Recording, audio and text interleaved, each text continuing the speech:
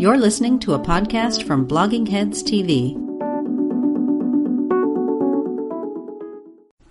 Hi, Mickey. Hey, Bob. How you doing? Okay, I'm ready with my... You got Clorox there, I see. Are you planning to inject that in accordance with the president's explicit instructions? Are you supposed to inject it or chug it? Anyway, I think he recommended injecting, and if you don't have a hypodermic needle, I think he said do shots with a tequila chaser. I was going to be the first vlogger to commit suicide on the air by drinking Clorox, but... Great way to get your brand recognition up there. I hate bleach. Bleach is bad stuff. Stay away from it. So we should talk about that. I mean, well, first we should say, on all those things about how if you combine two household chemicals, you produce a poisonous mustard gas. Mm-hmm. They all involve bleach, so don't use bleach. And don't inject it or chug it. But it is sort of the acid test. You know, drinking the Kool-Aid for Jones people is. Are you part of Trump's base or not? Yes. Do you inject or just drink? No, but I mean, are you a real Trumpist? If you're a real Trumpist, a hardcore Trumpist, you inject the bleach. I'm trying to start a new turn of phrase. You're very soft. Can you turn up your volume? Sure, I can turn up my volume. Or is that just your soft-spoken nature? It's my style, but maybe I should. If there's I think. Well, okay, sure, I'll try. But why don't you entertain people while we're doing that by juggling or something? Let's see, audio settings. How's this? That's speaker. We want microphone. Oh, this is going to work wonders, I think. Wait, it won't go up. Automatically just volume. Got to uncheck the box if you want to. There you go. How's that? Is that better? That's much better. There you go. Okay. So this week, first of all, I should say this is the Wright Show. Until we come up with a name for the subset of the Wright Show that is my series of conversations with you about the pandemic. It's available on both streaming video and audio podcasts. Whoa, I'm seeing huge sound waves on the Audacity. I'm thinking maybe I've overdone this thing. Maybe I'll step back from the microphone. Anyway, you're Mickey Kaus. I'm Robert Wright. We talk pandemic. I think this week some of the stories include my contention that basically it's more or less official that our nation has settled on a herd immunity strategy. We can get into that. Also some possibly good news about the death rate that would be related to how viable a herd immunity strategy is. But Mickey, enough about me and this. What's with the glasses? Those are new. They're not new, but they make me look exactly like my father. I don't know how I feel about that. But I thought I'd try them out. It's a good look. Although I maintain that when his generation wore glasses like that, we can tell our audio listeners that, you know, they're your basic late 50s, early 60s frames with little diamonds in the corner. But I think they were smaller then relative to their faces. I think that was the look. I think that's the difference between authentic and retro. Could be. Anyway, it worked on him. Doesn't really work on me, but...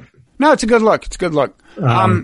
But no, about this press, maybe we should start with Trump's suggestion that perhaps we will someday be injecting disinfectant. Now, in case anyone missed this, I'm going to play what he said. And the beauty of this is that I'm going to hold up, for video watchers, I am going to hold up the version of this where they can see this funny woman, Sarah Cooper, doing this thing. You saw this, right? No. Oh, I sent you the link, Mickey. Anyway, she does, so everyone will hear Trump when I play this. This is what he actually said at the press conference. People who are watching on video will see this woman doing a very funny thing with a voice. Okay, so here we go. Actually, I can't have it both ways. I guess I can. Okay, so we'll try. I hope people can hear this, and I hope viewers can see this, and I'm sorry for wasting your time explaining it, but here's what he said. We hit the body with a tremendous, whether it's ultraviolet or just very powerful light. And I think you said that hasn't been checked, but you're going to test it. And then I said, supposing you brought the light inside the body, which you can do, either through the skin or in some other way. And I think you said you're going to test that too. Sounds interesting. Right, and then I see the disinfectant where it knocks it out in a minute, 1 minute.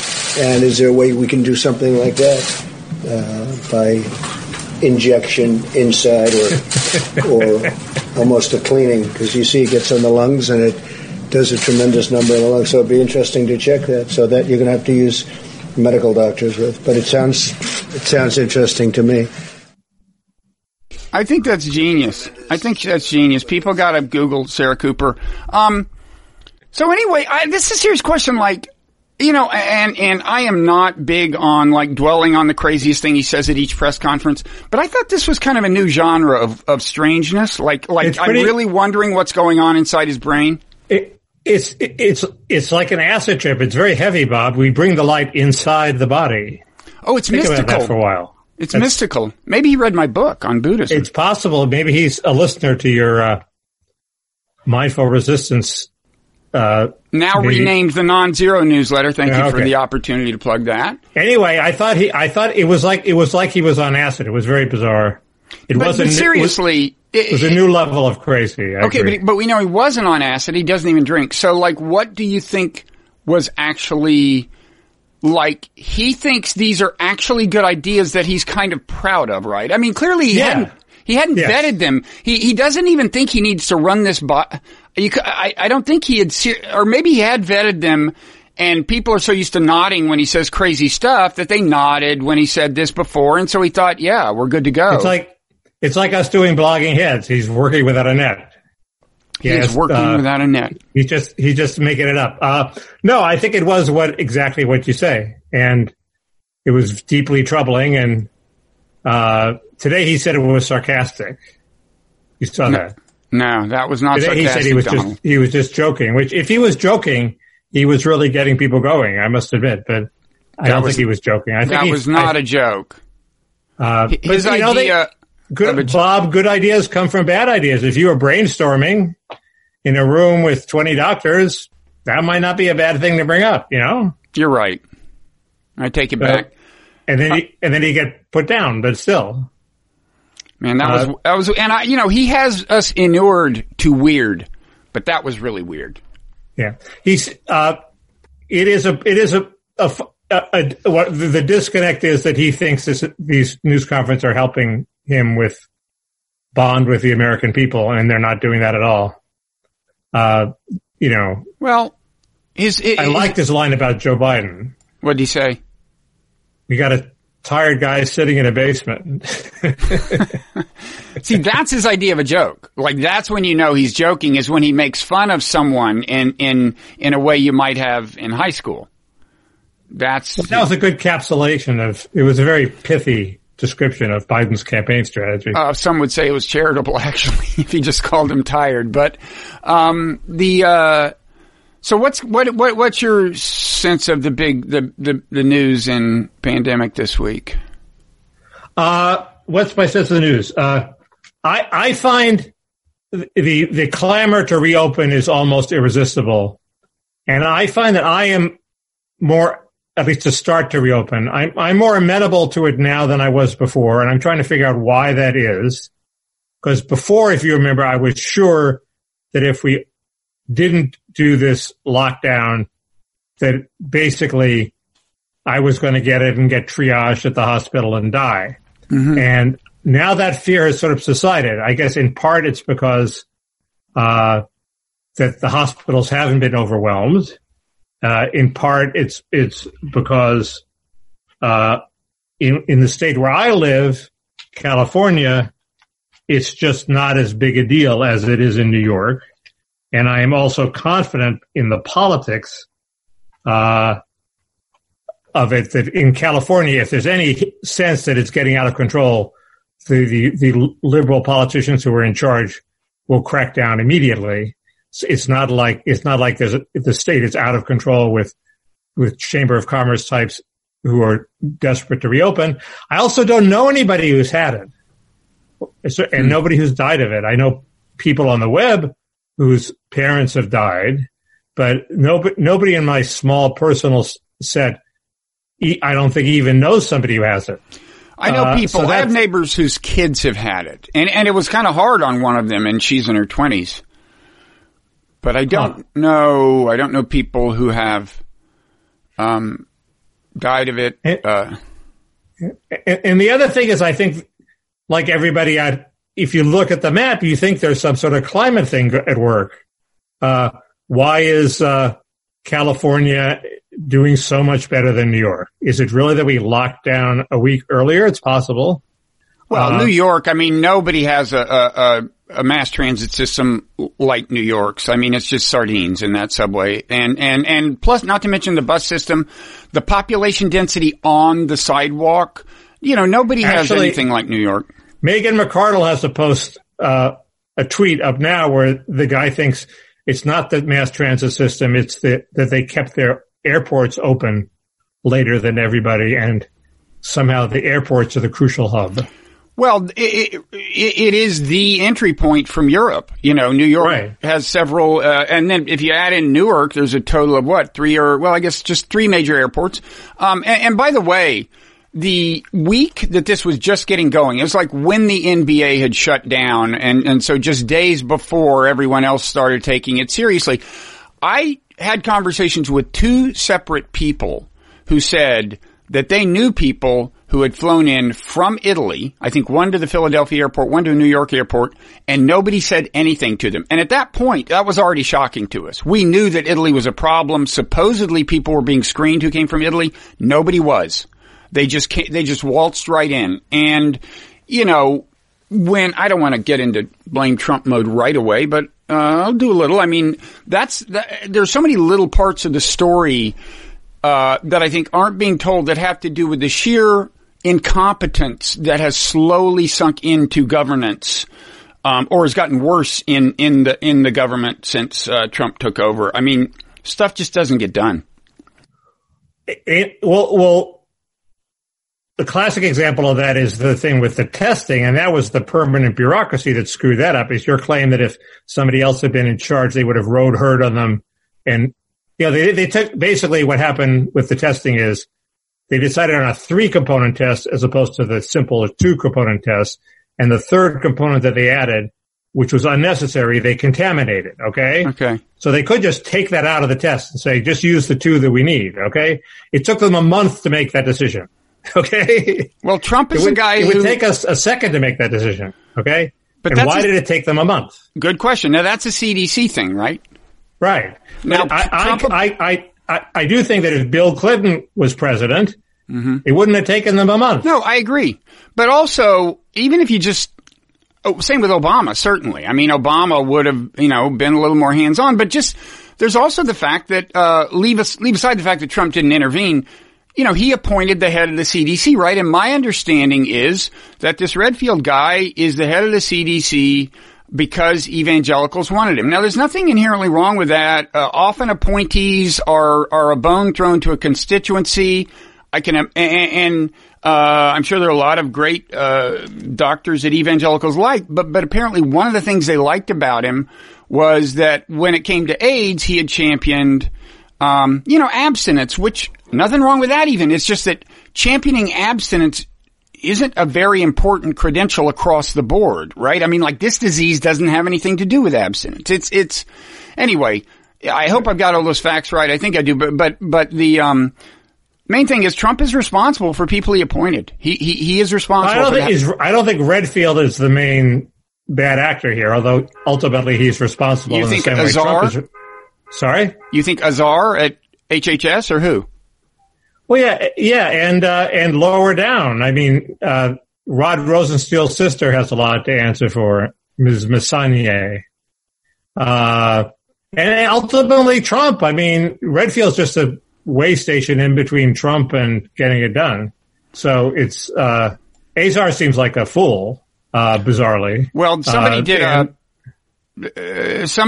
is out to get him. There was a Wall Street Journal story about him that clearly came from inside the administration, saying that on, I think, January 31st, Azar said nothing to worry about or something. Anyway, the knives are totally out for this guy. Yeah. It's not clear that it's not deserved.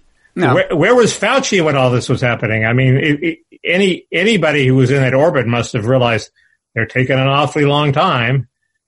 So yeah. I'm for an orgy of recrimination, but after this is all over. Yeah. So I'm trying to figure out, and I guess this segues into your question.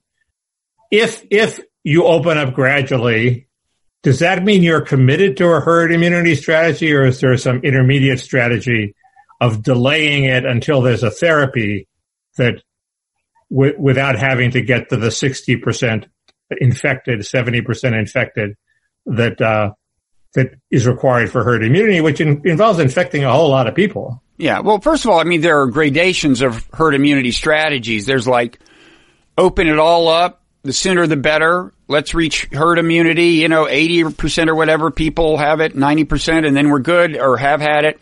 I should add, by the way, this assumes certain things about immunity being conferred by exposure, which aren't crystal clear. It's not clear.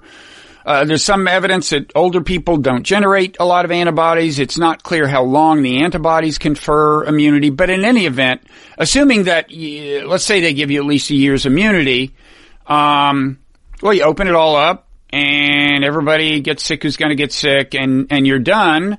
But then another form of herd immunity is more or less what we seem to be doing. You open up the spigots a while, for the disease, I mean, and then when you open up the spigots, you shut the disease down, then you open the spigots on the economy, which open the spigots on the disease. It gets to be a problem again. You're going to have to shut it down or something.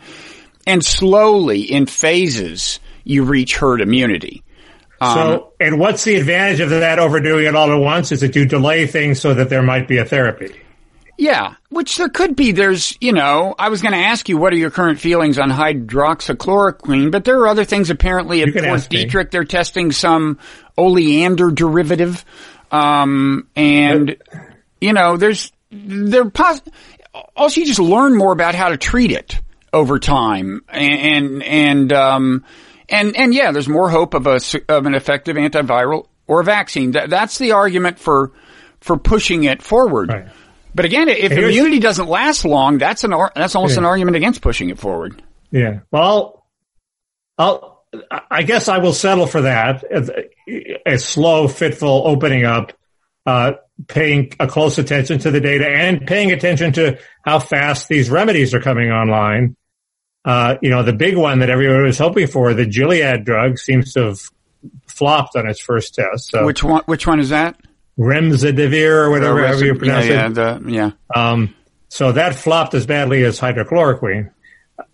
Is it totally clear that hydrochloroquine has? No. The second thing is, the conventional wisdom among hydrochloroquine fanatics is that it has to be given early. There's no point in giving it late. So basically you have to take it before you go to the hospital. So all these tests about, well, these people were on ventilators already and we gave them hydrochloroquine and it didn't do any good, might not be the definitive word on whether it's useful.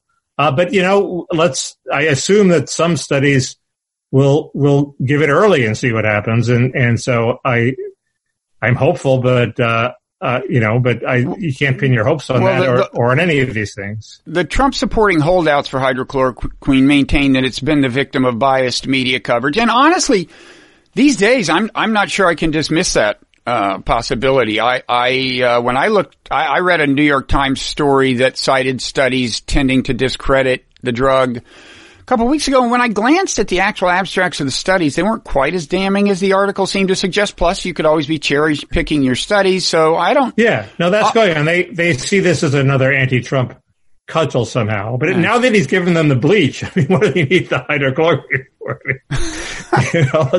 Let's see the studies on ingesting bleach. I think they'll probably come out pretty negative. Here's my question about herd immunity. Part of the strategy that all the open up people say is, well, we'll protect the elderly. Okay. I don't think that's quite possible. We have hundreds of cases of nursing homes being contaminated.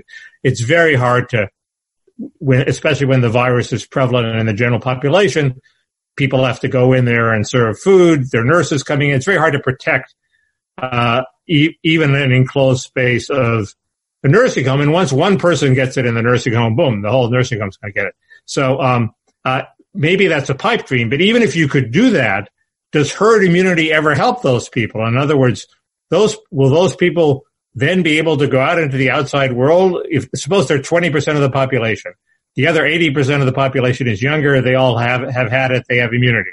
The 20% of old geezers go out into the population. Are they protected, or are they just as vulnerable as before? Well, I think supposedly once you reach true herd immunity, I mean, the virus actually dies out. It just can't find enough people to transmit itself, and it dies out, in which case older people would be safe returning to civilization. But that means you can't have anybody coming in the airports. You have to be sealed from the outside world. And, yeah, exactly. I mean, it's ultimately a global problem, and it can always creep back in. You want to know the insight I had into nursing homes? So you were asking about, like, you know, to what extent do I see, you know, do I know anybody who's died, blah, blah, blah. Well, there are a couple of nursing homes near here where there has been something of a toll. There's one that I ride my bike pretty much every day for exercise. There's a nursing home I drive by where now four people have died. And I noticed, I'd never really noticed this place, but, to speak of, but I noticed there's a municipal bus pulled up to it, and it's an actual stop on the bus route. And nursing homes are, and one reason is they don't pay the staff at nursing homes very much, and a lot of them don't own cars. So you've got a situation where the most vulnerable population is being serviced by a bunch of people who are riding public transportation every day.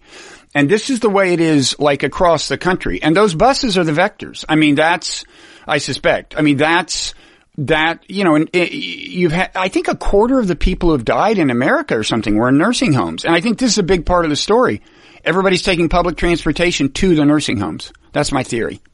And that, of course, is true in Sweden as well. And the problem is, that, not to be tactless about it, but when people in nursing homes die, it makes a lot smaller social dent than when younger people die. So, in a sense, they're easy to kill politically. If you're well, they have children. I mean, they have children who are politically active and so on. But yeah, I mean, people mourn the loss of older people less than they mourn the loss of younger people. But that's like anyway, the other speculation is in Sweden, not to bring up the topic we talked about last time, a lot of the deaths are in Somali workers in overcrowded conditions, which is also politically, you know, if you say, oh, it's just those Somalis dying, you might be more tolerant of letting the economy run than if they were, you know, it's an artifact of racism. So the tolerance of it. Yes. Yeah. So anyway, I worry that we're saying, oh, people in nursing homes die. They die all the time. What the hell? Let them die. And that seems to be a horrible attitude. Yeah. Well, in a sense, the kind of the least politically influential people are dying, either very old people who may or may not be affluent, or people who just aren't affluent. I mean, you know, that's largely the story. There have been a bunch of affluent people die. Trump's friend, who was a major real estate tycoon. Yeah, but how old was he? He was in his 80s, I think. Well, maybe that's what I mean. 70s. I mean, older people who may or may not be affluent.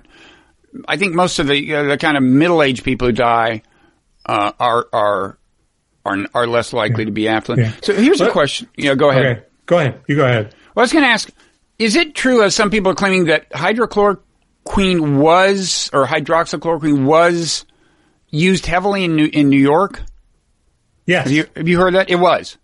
Okay. Well, but it was used at the hospital. So if it's too late by the time you get to the hospital, then it's too late. Okay, but fine. Even so, maybe what I'm going to show you will be grist for the mills of hydroxychloroquine. Okay, so look at this. So, okay. So this, for listeners, this is the daily deaths in New York chart. It looks the way you would hope it to. It has reached its peak. It's clearly been declining for a week or so. Just an arc. Exactly what you want from social distancing. Now, Here's the chart for the U.S. That's not what's happening. Now, I do think it's a very jagged chart for some reason, but I don't think this includes the retroactively added deaths. It's not jagged for that reason. But I think if you smooth this out, the last part would look kind of like a plateau, but only a plateau. We're not on the descent nationwide. And in fact, alarmingly, if you compare our curve with Spain's and Italy's, and they should in theory be our future, right? Because Italy started, I don't know, a week or two before us. It's not the same curve. They got to the peak of their arcs and started declining within a few days. Our curve has not. When you put them on the very same graph, there is a difference. We're still on a plateau. I assume that's because we're spreading to new areas of the country that were hitherto uninfected. So even though it's declining in the former hotspots, there are new hotspots like Detroit popping up. Although, now let me show you New Jersey, where I live, where it's been for a long time. Doesn't look like New York. Looks like the United States. It's not a descending curve. Well, that's interesting. Do they not give hydrochloroquine in New Jersey? My understanding is that was a Cuomo initiative. He opened it up. He encouraged it. Because a lot of I have this information from people working in the hospitals who tweet about it. And they tweet, hey, the standard, our standard procedure is we give them hydrochloroquine. But some of them said they didn't think it was doing any good. So there's that. And the hydrochloroquine, that's very interesting because Derek Lowe, who is a vaccine hunter who has a very good blog, very smart guy, made the point that if it's so miraculous, they're giving it in New York, why hasn't it cured the problem? Your chart may show that it's actually helping. New York looks better than the country at large right now, and it looks better than New Jersey. Don't show that chart to Laura Ingraham. She'll put it on the air. Just link to us, and then no doubt she'll give me credit, knowing that I'm a fan of hers. That's a very interesting point. The other thing, of course, is that if you're onto Twitter, there are all sorts of people who say, no, you don't need hydrochloroquine. You need this other special kind of chloroquine. That's the one that works. Well, they add, there's a second drug they add with it in some of the trials. Right. But it's not that drug. It's not it's not the zinc, and it's not there's one other one that somebody said from China said you have to try. So there are all sorts of variants they have to try also. But, here's what I was going to say was the other initiative. I don't think Protect the Elderly works. I guess it's better than nothing, but, the idea that. Well, it's not working in nursing homes. I think it may be working in some homes. It's going to work for me. How's it going to help me? I mean, it means. Well, you're isolated. Okay. So yeah, I guess it's working for affluent people. It's, but I think, it's not working someplace. In principle, it can work. Look, for that matter, if the government wanted to get serious, they could say, look, we're going to really focus on nursing homes. We're going to make sure the workers, A, are tested, B, don't take public transportation to work. They could get serious and throw money at it. I mean, aren't we looking for things to throw money at? Don't we, pay them more, pay the nursing home workers more I or guess something. When somebody succeeds in making that work, I'll be impressed. The other thing that seems like a fraud is contact tracing. The idea that this isn't like a sexual disease where you can say how many people have you slept with. Yeah. It's like a finite number for most of us, and you can trace those people. For all of us, actually. And this is how many people were you in the vicinity of? It could be hundreds and hundreds of people, and they could be they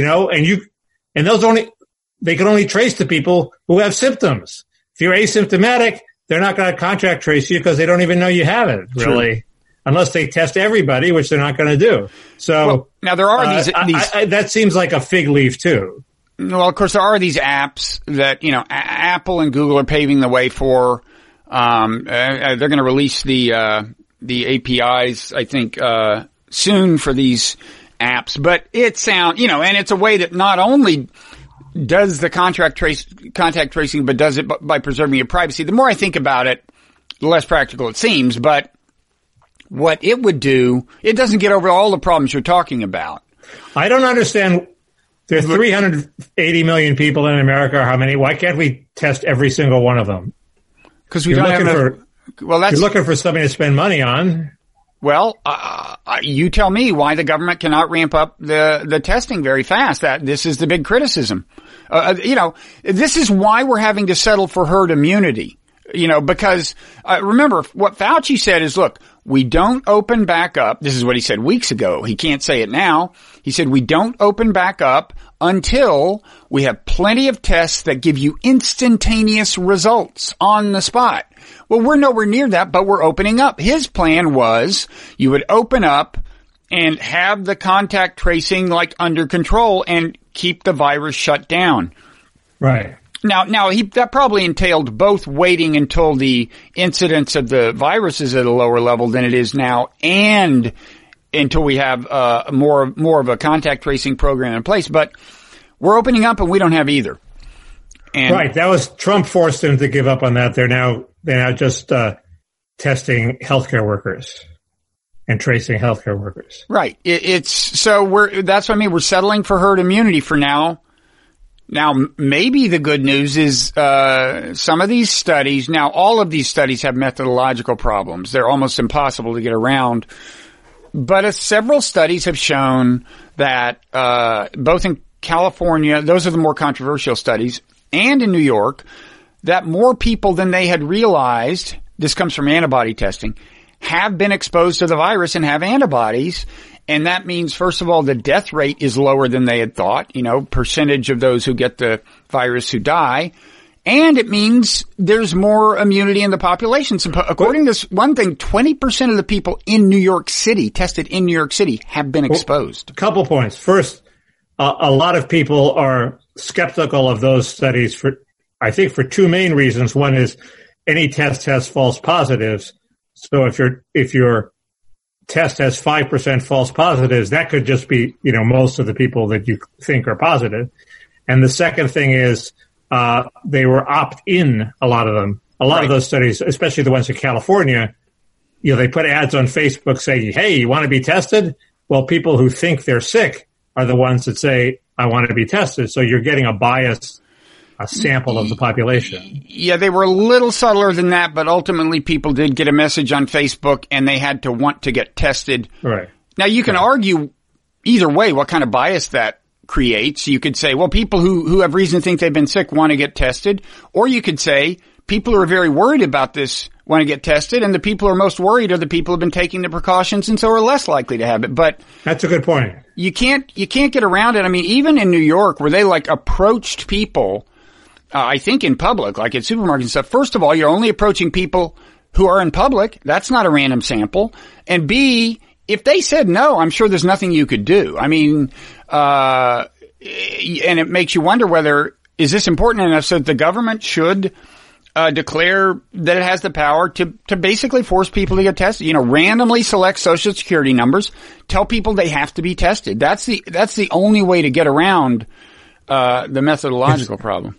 It's very similar to the problem of exit polls during the Kerry Bush race. Mm-hmm. Nobody wanted to talk to the tall kid in a parka, because if they were Republican, because they assumed he was a Kerry person. So the exit polls became very biased. Plus people have to agree to those too. They walk up to you and say, can we interview you? And you can say no and walk off. So my other question is, if suppose the 20% figure is right, how far away is that from herd immunity? Is that close to the 60% for herd or 70% for herd immunity? Or is that as far away as it seems to the average person? Some doctors I've read say, well, that's pretty far away. The other doctors, other people on Twitter say, well, that's just 2 doublings away. All we have to go through is 2 doublings. I don't know. I would think at least a couple of more waves of this, but I would say it has immediate impact. I mean, first of all, if you had enough tests to identify the 20%, then you've got 20% of the population that can rejoin the economy without any concern about hurting themselves or anyone else, because they're not going to transmit the virus. And B, we think. Well, again, all of this assumes that you're conferring immunity. Right. If you're not, then herd immunity doesn't work anyway. And no, but in theory, couldn't you have immunity and still be shedding the virus? Well, only while you've still got the disease, I think. I mean, if you're post-symptomatic. Well, who says that? What? Why does that follow? I just think that's the way it is. I think this disease, first of all, most of the virus shedding is early, including pre-symptomatic. But my understanding is the way it works is that once the disease phase per se is over, which is 3-4 weeks or whatever, no, I think you're good. But maybe I'm wrong. Yeah. Some people can correct me if I'm wrong. But the other thing is, if you've got 20% of the population immune, then you've got the virus spreading appreciably more slowly through the population, even when you open up the economy. And the higher you get, the slower it spreads, so the longer you can keep the economy open before you achieve a certain, number of, achieve is the wrong word when you're talking about number of deaths, but before you reach a certain. I don't understand, but that just delays the achievement of herd immunity, right? It delays it, but it increases the number of days where you can have actual economic activity before you have to shut down again. Okay, right, yeah. Anyway, my big argument was, I've been paying close attention to Sweden, as has everybody, because Sweden is supposedly the country that bucked the trend and said, let's keep the economy going, although they did. That's a little bogus because A, there was a lot of voluntary compliance, and B, they did close down schools over 16, and they did tell everybody they should, try to stay at home, and most of the people did try to stay at home. But it looked like that they were going to win. Like in the middle of last week, I was thinking, well, maybe Sweden's going to pull this off. And now they've had a few bad days, and certainly their death rate is 200 per million people, which is above ours, which is about 150, and way above their Nordic neighbors. So that's nothing to boast about, but it's still not out of line with the rest of Europe. So, but what that suggests to me is that, what did it suggest to me? It suggested to me that there's a climate thing. Why are all the Nordic countries relatively low, and there's this swath through the middle of Europe that's high?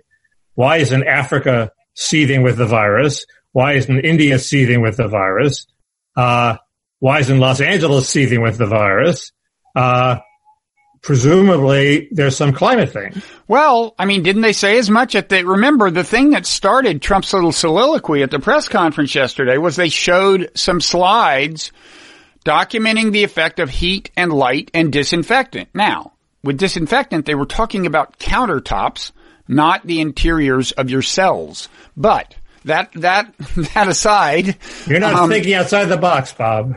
I know. But anyway, no, they showed humidity has a deleterious effect on the virus. Heat does and light does. I think they showed all those things. And so, like, for example, like apparently in Florida, they are opening the beaches in Jacksonville, although not in Miami. Well, maybe this says that opening the beaches per se is less dangerous than you might have thought. On the other hand, when a bunch of kids show up to do the beach, they also have a nightlife, and that's a problem probably. But beaches per se may be safer than we had thought. I don't know when they learned this stuff.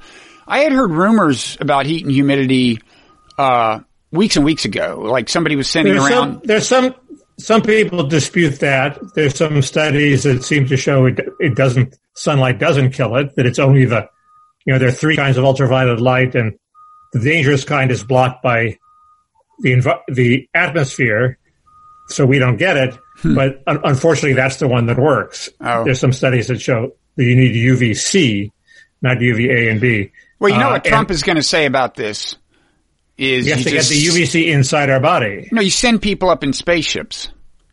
That's a good idea. And then you inject the ultraviolet light into their bodies through their orifice. We need it. We need a president who thinks outside the box, who speculates like that. The other thing is that Singapore has all those qualities, and they still have had a second outbreak. it's hot, it's humid, there's a lot of sunlight. The answer to that, I think, is that as with Sweden, it is concentrated in the barracks of migrant workers. And that's, you keep coming back to this. Again, it was an artifact of racism. Singapore took care of everybody except the migrant workers. Okay. Also, it's a very dense place, right? With a lot of public transportation, Singapore? I don't know. I think it's dense. It's a city-state. It's very wealthy, though. Don't wealthy people like to separate themselves? I don't know. I'm sure they are separated from the public transportation. So we're almost through with my list. Okay, what else is on your list? The immigration order. Oh, yeah, which turned out to be less than someone like you might have hoped. It doesn't include migrant workers or something? What doesn't include?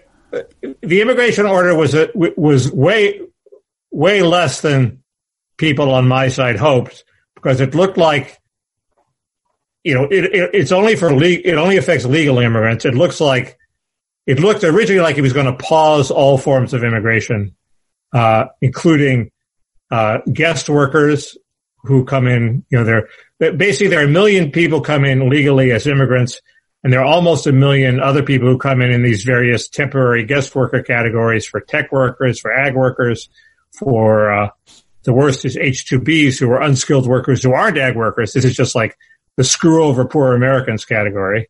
And then there's the doctors thing. There's most infamously, there's the EB-5 investors. If you invest $500,000, you can somehow jump the queue and get one of these visas. That's the rich person's path to America. It's just the Jared Kushner visa. His family has been marketing these. So, and so it looked like he was going to shut down both the legal, regular immigrants, people who are coming to move here for life, and these temporary visas. Okay. Then business put a whole bunch of, lead on him, and the internal sort of the Council of Economic Advisors people said, what will Tim Cook think of Apple? He needs his tech workers. So they basically, they let in all the tech workers. They don't do anything for the tech workers. So that's, in effect, the people, if the rationale is we want to, we have Americans who are desperate for jobs. We don't want to give those jobs to foreigners until we've given all the Americans the chance to get reemployed. The temporary workers are the people who are most immediately taking the jobs that otherwise might go to Americans.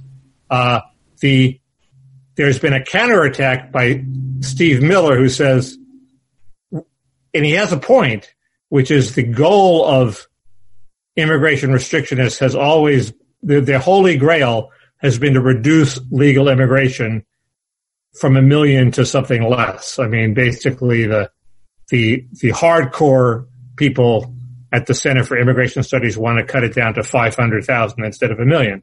And they want to do it by getting rid of these, what's so-called chain migration, which is, everybody gets their spouse and their minor children, but under the current law, you can also bring your brothers and your adult children. So they want to get rid of the brothers and the adult children. And that's what Trump has done. He has paused the brothers and adult children. Oh. And so he's sort of, in a tiny way, achieved the ancient dream of the Steve Millers of the world. I would think you would be more festive than you seem. I would think you would celebrate that. It's only a pause that lasts for 2 months. So in 2 months, these people have been waiting in line for 10 years. This pandemic could go on forever. He could keep renewing it. Well, I think that's Steve Miller's idea, is that he keeps renewing it. Trump probably will. Why wouldn't he? And eventually people won't even notice that these categories existed. So I think that's his long-term strategy. Well, because there's a lot of pressure. People want to bring in their parents is the other category. People want to bring in their parents, their brothers, and so there'll be a political fight. But I think Miller is right that political fight is more winnable than the temporary worker fight where you're fighting with Steve Cook. But that's not his name. No, Steve Cook. Wait, with Tim Cook? Tim Cook. You're fighting with Tim Cook. There is a Steve Cook, it's safe to say. Yeah, but anyway. But no, you mean Tim Apple? That's my 5 minute summary of the immigration thing. So it looked like it was a total bust. Now people are realizing maybe it's not a total bust. I would rather, I think, I would rather, why can't he cut the temporary visas in half? See, okay, Tim Cook, you're only getting half the people. Okay. It's better than nothing. Why does it have to be all or nothing? I don't understand it. I don't know, but do you care so much about that? Do you worry so much about the techies who have to, they're not really hurting, right? I worry a little. I worry more.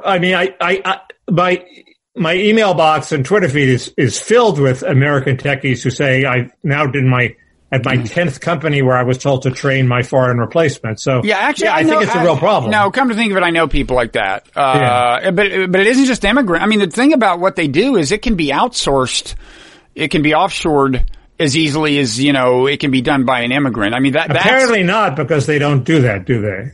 They still want to bring these people in. I mean, I'm sure Apple has facilities in India. They could employ the people in India, but I think there is some of that. But yeah, there's a lot of that, but the main problem is the H-2Bs, who are the unskilled workers. It's numerically limited, so it's not the end of the world.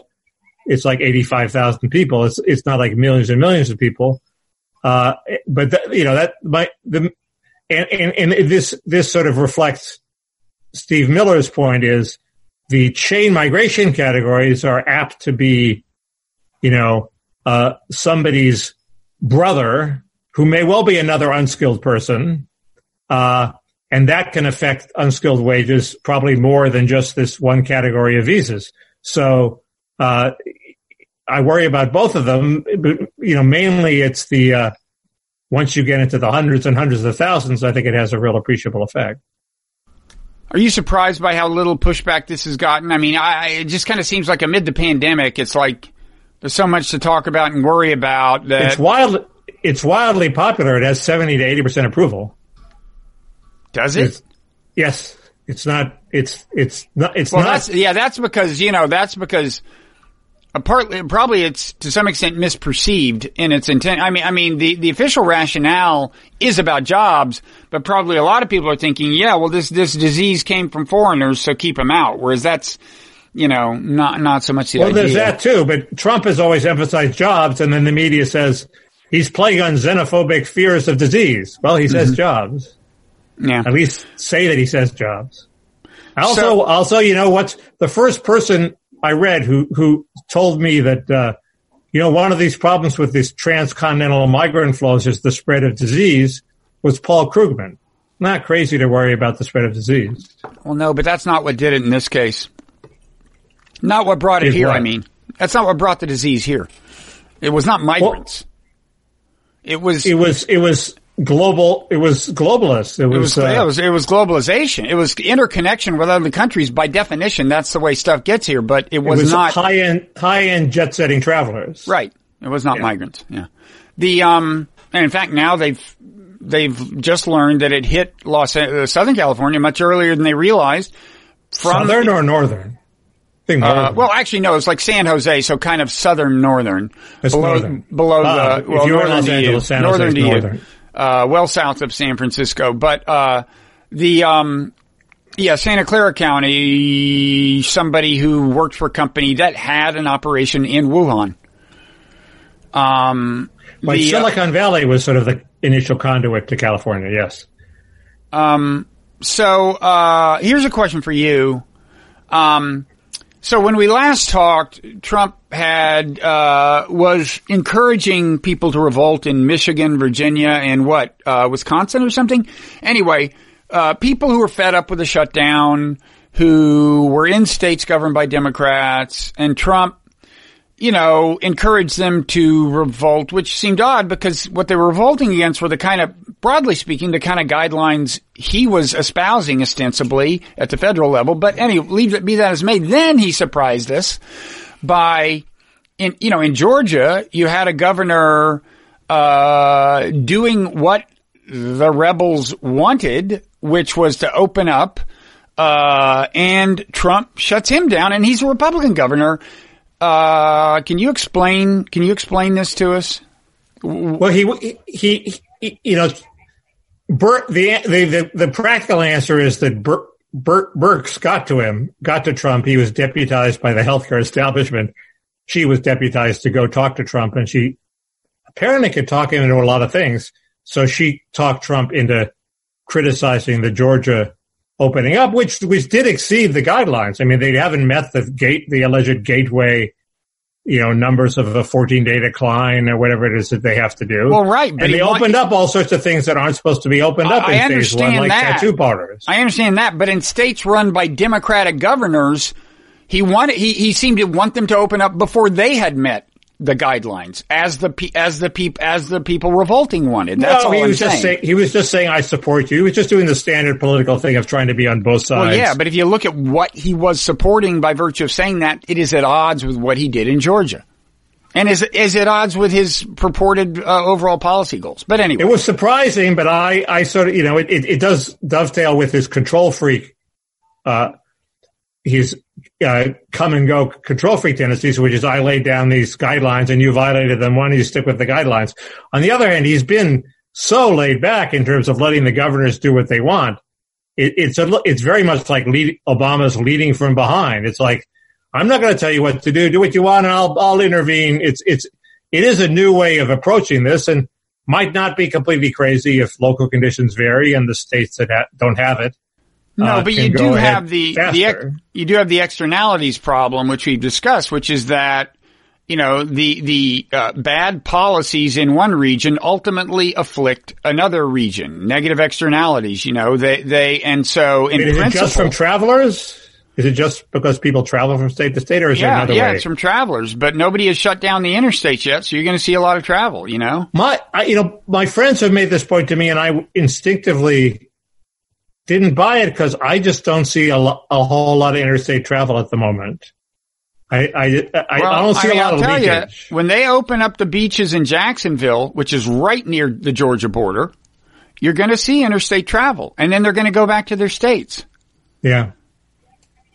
And that's the way it's going to be, and that's why it does make some sense to have these regional blocks of governors coordinating their policy, but I think politically, I guess, I'm sure everyone is saying that it makes, but it seems like it makes sense for Trump to be able to say, well, I left it in the hands of the governors and they screwed up, if that becomes useful, right? I mean, that's part of the idea.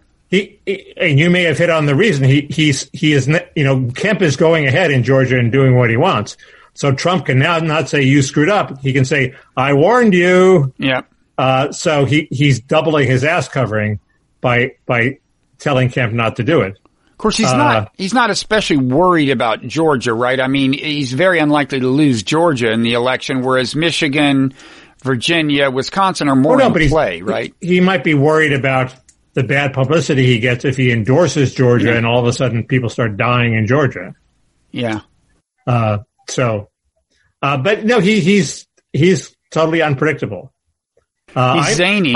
I think, as I've said before, I think he's screwed unless somehow he changes the subject before November, which is entirely possible. To me, I just think it's a chaotic system. Anything could happen. I mean, for example, there could be not a vaccine, but you could well have an antiviral that, or another example. I mean, first of all, as I said, there's antivirals being tested all over the place, different drugs, but also, is it Lilly? Somebody says they're going to come to market with an antibody drug, right? They're going to use the blood of immune people, and I assume this isn't just like transfusions. I mean, I assume they're going to manage to replicate the antibodies, and so do this. I think Lilly's product actually used the blood of immune people. Right, but the other strategy is to artificially replicate the antibodies. Yeah, but you can't scale up if you have to. If there's a 1-to-1 ratio between, pints of donor blood and pints of recipient blood. I don't know. No, I think they've got to be replicating the antibody somehow. But anyway, that's an example of something that, it shows up a month before the election. It confers two months of immunity. that's a game changer. Or there's also the fact that, what matters, I think, as much as people's absolute level of distress is the trend line. Do things seem to be getting better? And that's why I wonder if Trump and his people are already starting to game out the rhythm of the shutdowns so that we can be like on an economic upswing starting in early October or something, Well, so aren't they doing it too early? How many cycles do we go through by October? I mean, if we open up now, we're going to have to close back up, in September. That's not good for Trump. Well, if summer indeed slows the virus, heat and humidity, I don't know. The timing could work out any number of ways. I haven't figured out an obvious rhythm. I don't think they have time for more than one shutdown. My working theory is all Biden has to do, you remember when everybody had doubts about Reagan, and he all came down to one debate with Jimmy Carter, and all Reagan had to do was convince people he was sane enough that they could trust him and they would vote for him, okay? All they have to do is pump Biden full of drugs for one debate. He can sit in his basement for the next 4 months. He has to come out and be sane for one debate, and he's won it. That's my theory. Sanity is not quite the problem with Biden. Competence. Yeah, but I hope it works. I have been concerned for some time. I mean, I don't know. There's only so much drugs can do. I do think they must have figured out something pharmaceutical wise, because it seemed like his debates got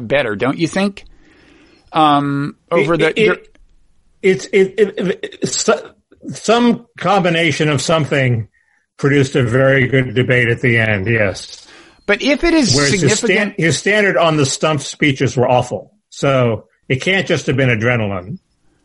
But if it is significant cognitive decline, then he could be in a seriously worse place in even a few months than he was last time we saw him speak impromptu, which was, a while ago, right? A month or two ago. He's been on script for the most part since the shutdown, right? Like I said, this idea of ongoing cognitive decline, I don't see. He was always not as smart as he thought he was. I disagree. A general slowing down of energy is different from cognitive decline, isn't it? That's what I see. Yeah, but granted, I think part of his problem is that he's become self-conscious about it. So he thinks he needs to speak fast and yell, and that compounds the problem. But remember the record player passage in the record player soliloquy in one of the debates? The problem, the deal was, I'll tell you what was going on there. Not that anyone asked, but it was about poor children and why they're not don't do as well in school or something. And he had previously done this faux pas where he said black children and he meant poor children. Do you remember that faux pas? That could have happened too. That's not a sign of dementia, but he was actually trying to in the meanwhile, he had learned all these things about why poor children underperform so he could sound emphatically not racist next time he talked about it, right? And somebody had told him that there are these studies showing that affluent parents talk more and expose their children more to vocal stuff so the children hear more voices. And so then he went into this weird record player thing, not realizing that no one has seen a record player since the 19th century, right? That happens on the campaign trail. When I was working for Hollings, he had, his standard line on Social Security was, as Pogo says, we have met the enemy and it is us. We have voted ourselves more benefits than we can afford. It's not an external enemy. It's our own, our own mistakes, and so. But by the end of the campaign, he was just going Social Security pogo. Nobody knew what the hell he was talking about because he just got compressed in his mind. He was like reading his cue cards. So look, Biden was sort of doing that too. I hope it's fine because I do think the governing part, even with a Biden who's not exactly on top of his game, the governing part I think will go a lot better than with Trump. I will even prefer the foreign policy on balance, even though he'll be a slave to the blob. And even though Trump purports to be anti-blob, still Biden will do less damage to the world. I really want to know who Biden's advisors are. I think that the press is obviously falling down on the job. They're going to be the de facto presidents. who are they? If I was not emphatic enough on Twitter, but if I could press a button and get Bruce Reed as the de facto president, I'd press it instantaneously right now. But if I'm going to get Tom Donilon, maybe I wait a second longer before I press the button. If I get somebody else, maybe I wait a second longer. What are the relative merits of Bruce Reed and Tom Donilon? I know Bruce slightly, but not Tom Donilon. I don't know Tom Donilon. I met him once. He was very nice. He was the sort of weird, dark, black, ninth planet in the Obama administration who was deeply involved in Benghazi, yet you never saw his name mentioned. He somehow kept his name out of it. I don't know if he was a force for good or a force for evil. I know nothing about foreign policy. I know Bruce Reed is a force for good. So, that's why I would instantaneously. Well, he's a domestic policy guy. Yes. And he's your kind of domestic. He's neoliberal in the Charlie Peters sense of the term. I wouldn't necessarily say that, but is that an emergency alert at your end? Yes, I think I'm getting an Amber Alert. An Amber Alert? Public Safety Alert. The city of Beverly Hills reminds you to follow the order to stay at home. Glad I got that. Okay. That was a close call. He was the Clinton person behind welfare reform. Right. That's what I mean by Charlie Peters sort of neoliberal. Charlie Peters is more like, do you want to, reach down? Charlie Peters is more of an FDR person than even, I think, Bruce Reed. And also when you say Charlie Peters, you mean, is he aware, does he want to make the bureaucracy and government work? Something clearly that Trump doesn't care about as much as he should, because it didn't work for him in this crisis. And you need somebody who's willing to stick their, roll up their sleeves and stick their arms in the bureaucracy. That would be more of a Charlie Peters person. But anyway, his instincts are right. They're more liberal than mine, but they're certainly not cliched liberal. Mm-hmm. So I trust him. He's also a very funny writer. When he had a blog for Slate, it was hilariously funny. So I give him points for that. Yeah. No, I like Bruce Reed a lot.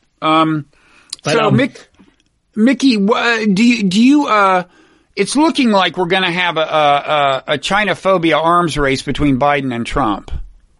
You saw the Biden ad. You're not as troubled by these things as I am, but I'm not troubled by it. And also Trump has called it off. Trump said he didn't like the anti-China ads against Biden. Yeah, but there's a lot of agitation for it from Trump, including Trumpist elites. We've talked about Bannon. He's sure. If it transforms it, that doesn't bother me, as you say. And in general, I'm in favor of anti-globalization and a little bit of, the latest bit of autarky would go a long way. Latest nutso thing I've heard from Bannon's corner. I don't listen to the podcast as much as I used to, and when I say podcast, I mean. And the worst happens. War Room Pandemic. Here's your host, Stephen K. Bannon. That's the podcast I mean. But the last time I heard, he's got some guy on who wants to declare this a terrorist act by China. And that would allow us to sue them in various ways and allow companies to sue them and allow us to do various other things. And the argument is that because when they shut down Wuhan, they did not shut down flights to America. Well, they didn't shut down flights to any country. So I guess he's saying they launched terrorist attacks on all countries, including their allies. But it's like, there is intense agitation for this. This guy was like a New York State assemblyman. But still, there is a lot of crazy shit. Well, there's a lot of crazy shit, but the basic point is, do we give up on the bet that your book, Non-Zero, encouraged me to want to make, which is, let's open up to China, trade with them, and they'll become more democratic. That's not the argument. We have covered this ground. The big thing is we have to give up on that, and that's a totally legitimate issue versus Biden. Biden doesn't want to give up on it. Trump sort of does. We have covered this ground. It isn't the economic engagement with them that you hope will lead to the political liberty so much, in my argument, as it is that the information technology will create a trade-off, the modern digital information technology will create a trade-off between prosperity and political liberty, or at least pluralism. And I'm not ready to give up on that argument. I would have liked to have seen more progress than I've seen. But I want to say about economic engagement, that has benefits of its own. I think it makes war less likely. And one thing that we talked about, this Josh Rogan piece in the Washington Post. I'm going to do a short thing about it in the non-zero newsletter, which will be out, I hope, this weekend. But, we had this relationship with them where this Wuhan lab, were like, people are saying the virus may have escaped from, and it may have. It wasn't a bioweapons thing, and it wasn't genetically engineered, but it was being studied for public health reasons, and it could have escaped. But the point is, we had people in that lab. I mean, they were collaborating with Americans. American officials inspected the lab. That's the kind of thing you lose if we have a new Cold War. And so, these are the kinds of benefits you get from actual engagement, I think, which are different, which are not necessarily, bringing more political liberty or democracy to trying to better good in and of themselves.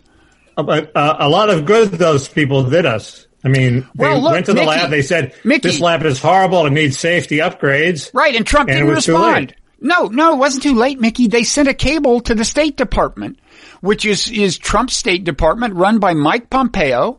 And, I think the cable went to the State Department. Rogan didn't really specify. He said the cable went to Washington. Look, they sent a cable to the Trump administration in 2018 saying there are safety concerns about this lab. The Chinese people who run it want American help. Let's give it to them. It's in our interest. Trump didn't do shit. Okay? That's what happened. Don't blame that on economic engagement. Blame it on Trump. The international bureaucracies tend to move very slowly. Aren't there always delays like that? It's a national bureaucracy. It's the American federal government. And if you're telling me you think Obama's State Department would have been as unresponsive to a message like that, I have to disagree. You could be right. So one other thing quickly, you had said, I think you had said on China, you had said, well, Taiwan told us that there was human-to-human transmission in December 31st. Aren't you among the many people who have said this? Yes. Apparently not true. The Guardian got a hold of the email. There's a Guardian piece. I guess we could link to it. It says, however, the Taiwanese email appears to have made no such warning. It was sent from Taiwan CDC to its WHO liaison officer on 31 December, blah, blah, blah. It said news resources today indicate that at least 7 atypical pneumonia cases were reported in China. It doesn't mention human to human. And that meme is all over the place, like in Trump world. It's like Taiwan told us in the WHO there was human to human transmission. That appears to be untrue. Do we know what atypical cases means? That might be human to human. No, I think atypical means like something weird's going on. This is a weird disease. Anyway, it doesn't seem to say human to human. Because I think anyway, I'm not an expert on that. As long as we have time, we seem to have whipped through topics. Well, we've been doing. We're at an hour and 8 minutes, but feel free. Well, I wanted to bring up this racism issue again, without looking like a deer in the headlights, like I did last time. I mean, I guess my understanding is that your position is if something echoes what racists say about a group of people, you should be leery of broaching it in public in a way that you wouldn't be leery of if it didn't echo. And I claim that if you give the racists a veto over what you can bring up, you're dramatically limiting what you can learn, and things that should be in the public sphere are not in the public sphere. And the classic example of that is welfare, when Moynihan wrote a report saying the black family is in deep trouble, and was denounced as a racist. That was something, it turned out the black family was in deep trouble. And later, when people, not so much Moynihan, but people like George Gilder said, well, there's multi-generational welfare in in the ghetto, and there was an underclass developing. They were also criticized, and under your theory, they should be reluctant to bring out the fact, because it's just played in all the stereotypes about racist stereotypes about blacks. They're shiftless, they're lazy, they're on welfare, they don't have families. It did play in. The racists loved welfare reform, but that didn't mean that welfare reform was a bad thing. It didn't mean that these things weren't actually happening in the black community, as some liberals at Harvard then belatedly discovered. So for like decades, discussion of that was delayed by fears of being called a racist if you bring it up, because actual racists did agree with this stuff. And so I'm in favor of being able to talk about things without worry that they're also what racists think. Okay, a couple of things. First of all, the idea that we're giving racists a veto on what we say, it just kind of reminds me, this is just an aside, but it reminds me of people who, when you say, when we keep bombing Islamic countries, the jihadist recruiters use that, and then people, they incite radicals in America to like shoot places up. People would say, oh, so you're going to give jihadists a veto on our foreign policy? I'm like, yeah, I guess that's right. Yeah, that's what I'm doing. It seems like it leads to a better outcome than not doing that. But on this, what I'm saying is that, yes, you should be mindful of the practical impact of things you say in the real world. So if, for example, now, as I recall, by the way, Moynihan, one of the main things that got him in trouble was a prescriptive phrase, not a descriptive phrase, benign neglect, but maybe that was later. That was later. Okay. The Moynihan report was under Lyndon Johnson, and it said the black family's falling apart. We need a massive jobs program. And that would have been a good thing. And he proposed it, and Johnson blew him off. Okay, but it wasn't that he got into deep. I don't remember. He didn't get into deep popular trouble. There wasn't an outcry against him, right? At that point. Oh, if you read, there was. Okay, so let me. But anyway, my view is, yes, you should be mindful. So, for example, if you're in the middle of a pandemic and people are freaking out and looking for people to blame, and you want to say, as you've kind of been saying on Twitter repeatedly, it's the migrants. I think, first of all, I would really recommend that you just ask yourself, how does that look to other people right now? I mean, even people leave aside the effect on migrants, but I'd also ask you, I wouldn't say, don't under any circumstances say it. I would ask yourself, how important is it for this message to get out right now? Right? It's like, I guess the way I put it is this way. Like, if you're calling attention to the impact of low income migrants on American wages, we know that is going to be an issue this year, next year. Well, a pandemic is a little more like a black swan event, right? I mean, it's not like there's likely to be a whole new pandemic in 2 years or 3 years. There will eventually maybe, but it's not as urgent a message to get out. I mean, for example, look, I mentioned the nursing homes, right? And the fact that they've got these low wage workers getting to the nursing homes on public transportation. Now, probably a lot of those workers are in fact migrants, right? But right now, the main thing to look at is they are low income people getting there on public transportation. If you want to address this problem right now, it doesn't matter that they're migrants. They're the people working at the nursing homes. Right. That's the fact you have to deal with. And so before I did a lot of tweets calling attention to the fact that they are migrants, I would ask myself, how critical is that for the policy response we need right now?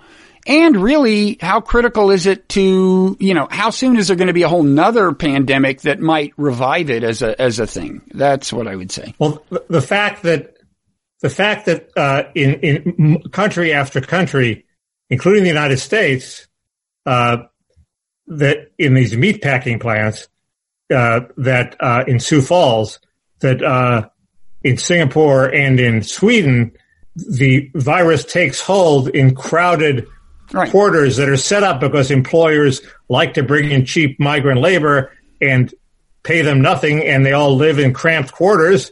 that is very relevant to now and in terms of preventing the next pandemic. But it's not relevant to what you do about it now. That bring in migrant workers and have them live in ghettos.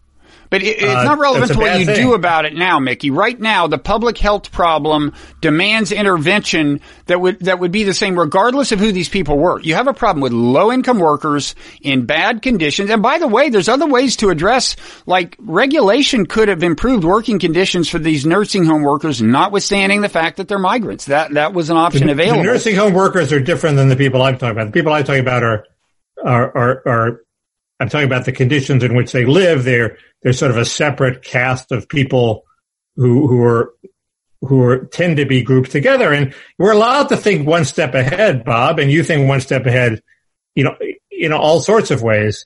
We're allowed to think, well, gee, once this pandemic is over, maybe having indentured migrant servants isn't a good way for society to structure itself. Maybe we want a system where people are more spread out in the general population. Also, the other thing is that there's the heterogeneity problem, which is why do some people get this disease and others don't? And why do some countries perform well and others don't? And we're desperately looking for what the clue might be. Is it weather? I think it'll probably be some obscure genetic, your L2 gene is different from your L3 gene or something. But we don't know. So we're throwing out crazy theories, and one theory is, countries with high migrant populations, that's part of the heterogeneity. Italy has all these Chinese coming in and work in the garment business, and they were hard hit. Maybe that's a factor that explains it. It seems to me you're allowed to speculate it even as you're dying of the disease. You can do what you want. I'm just saying, first of all, I really, I think you should appreciate that certain things you can say on Twitter right now just have a really ugly look to a lot of people. You should just personally be aware of that. It just looks like that. And so I would ask you, and it can have, incite a kind of racism. It has that potential. I would ask you, how important is it to get that message out right now? Again, sure, there may be another pandemic in 5 years. You'll have plenty of time to talk about that at a time when people aren't freaking out. I would focus on what we can do right now. Intervene, deal with the situation we have, which is fundamentally an economic problem. A problem with the economic circumstances and the physical circumstances of the people who right now are working in those meatpacking plants. It's too late to make them non-immigrants. Everybody agrees with that. They're Americans, I think. Nobody is against them. We're against we're saying that, maybe these conditions aren't ideal conditions and they may work until we get a pandemic and then they're really a bad deal. Of course, again, there are other ways to address the problem with regulation but that's, I'm just saying it's not an urgent conversation. And so if it may have deleterious effects right now, I don't think nobody's going and beating up on the Somali migrants in Sioux City. No, they're not I don't know. I do know. If you read Jim Fallows, they're respected and beloved members of the community. Nobody's saying if you see a Somali on the bus, you're going to beat him up.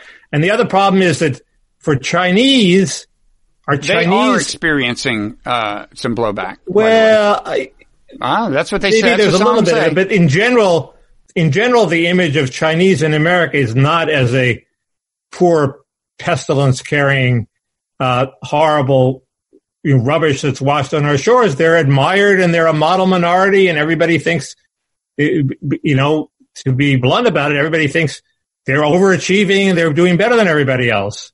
And it's not, we're applying an old model from like the 1800s, to modern day when that is not the image of Chinese in America at all. Mickey, you could say the same thing about anti-Semitism. Jews aren't known as underachievers. That's not the stereotype, but there is still anti-Semitism. I do say the same thing about anti-Semitism. I think it's wrong to be as sensitive about anti-Semitism now as it was when Jews were a lot poorer than they used to be. Well, it's wrong to be oversensitive about anything, but in neither case does the nature of the stereotype completely undermine the bigotry? Bigotry can assume many forms. Some Asians are reporting. If you say you can never do anything that might emphasize the stereotype, might fit in with the stereotype, then you don't have a travel ban. Then you don't have a travel ban from China. I didn't say that. I said, ask yourself how much good is done by the message you're sending right now, and how much bad. That's all I'm saying. There's no point in belaboring this. And I would come up with a different calculation than the things you say on Twitter are not. I'm not saying I would say it if I was at a White House press conference when I had, bleach and other things I could discuss. Well, Twitter is a highly public forum. So a couple of things.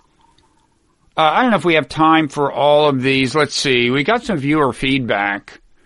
Remember the CNN chyrons that I said sounded like I thought they were from The Onion because they were so judgmental of Trump. They were like, Trump deploys propaganda to Trump rewrites history. This is what it said at the bottom of the CNN screen during his press conference. Somebody on Twitter says the CNN chyrons are objectively true in every sense. The Onion quality is what Trump is saying. I challenge you to watch it and come up with a more accurate description. Do you have any reply to that? I don't have a reply because I have one more retort on the racism thing, but I can't watch the Trump news conferences. I just can't take it. They don't pay me enough to watch it. It's like torture to me, and it's painful, and I keep worrying that he's going to go off the rails as he often does. So I don't watch it, so I don't know if the chyrons are accurate or not. Can I say something about that before you get in your racism retort? Yeah.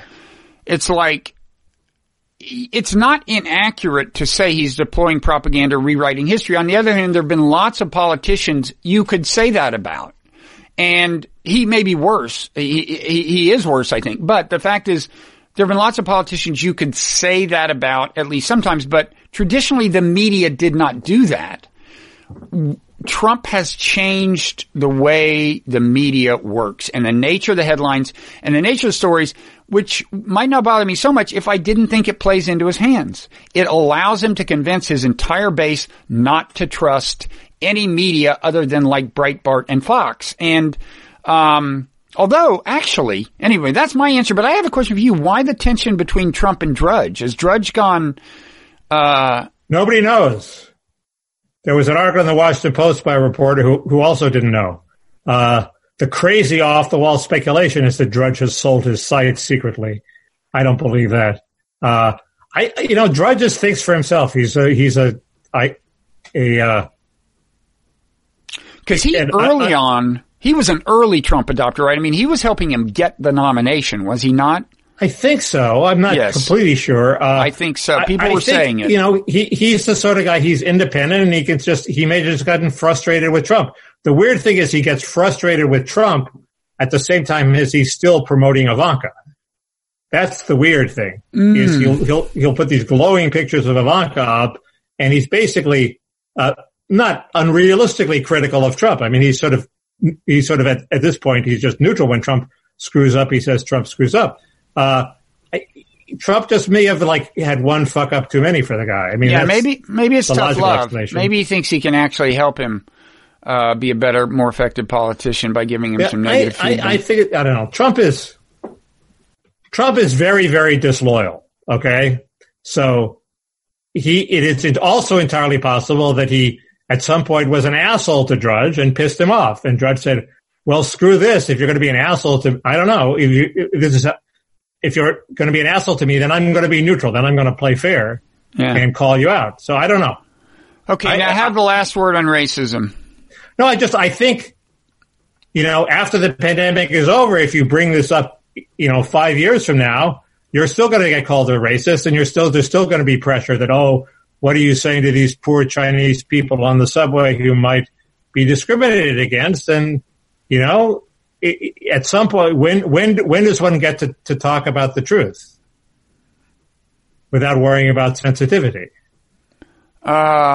Will you ring a bell and let us know when it's okay? Yeah, you can count on me to ring the bell. Yeah, so just wait for that.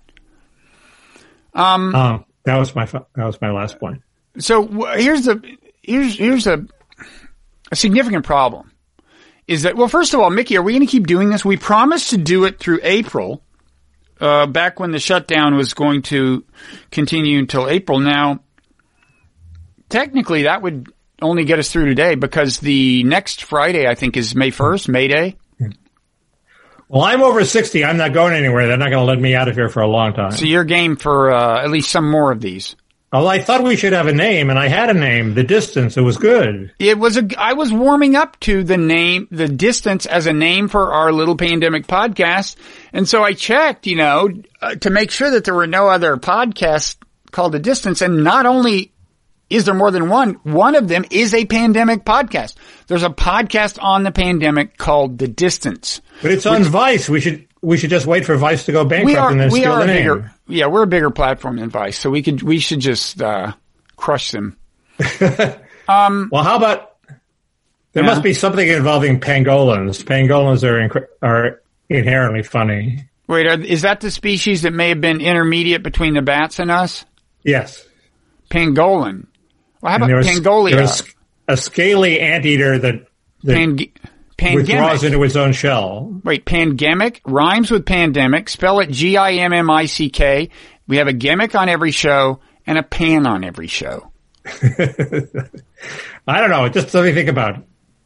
Pangemic. I'm liking lunch. I'm liking it.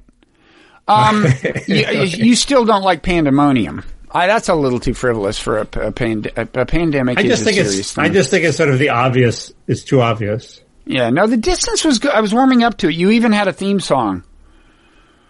The theme song worked, but what the hell? It did work. Okay, so I guess I'll do it for one more week at least. You'll do it for one more week at least, and then contract negotiations. Oh, that reminds me. Oh, it would be unseemly to try to turn this into a revenue generator, wouldn't it? Okay, we can't do that then. Never mind. Everyone's doing the opposite. They're like taking paywall content, and if it's about the pandemic, they're making it free. Right. So we should at least say that this would be behind the paywall, but out of the goodness of our hearts, we're making it freely available. Is there a Blogging Heads paywall? No. We would say that. We would just say it. Okay. Pretend we have a paywall. Now, I have done, I have a Patreon site. Like a Robert Wright Non-Zero Foundation Patreon site. And I have done some video conversations that are only available on that, but not many. Yeah. I know what. No, this is genius. You start a Patreon site. I have a Patreon site. And we have conversations that aren't about the pandemic, available only to patrons on one or both sites. Or we do a joint Patreon site. Or we have all three. Or like a network of Patreon sites. Oh, never mind. Okay. We could talk about this. Okay. So, I guess we're going to do this next week is the, news. And is there anything else I wanted to say? I think I straightened you out on most things. Yeah. I don't think this glasses look is going to come back next time, so. Well, so take a good look, folks. Enjoy you ain't going to get this people. again. Okay. Okay. We'll see you next week. See ya.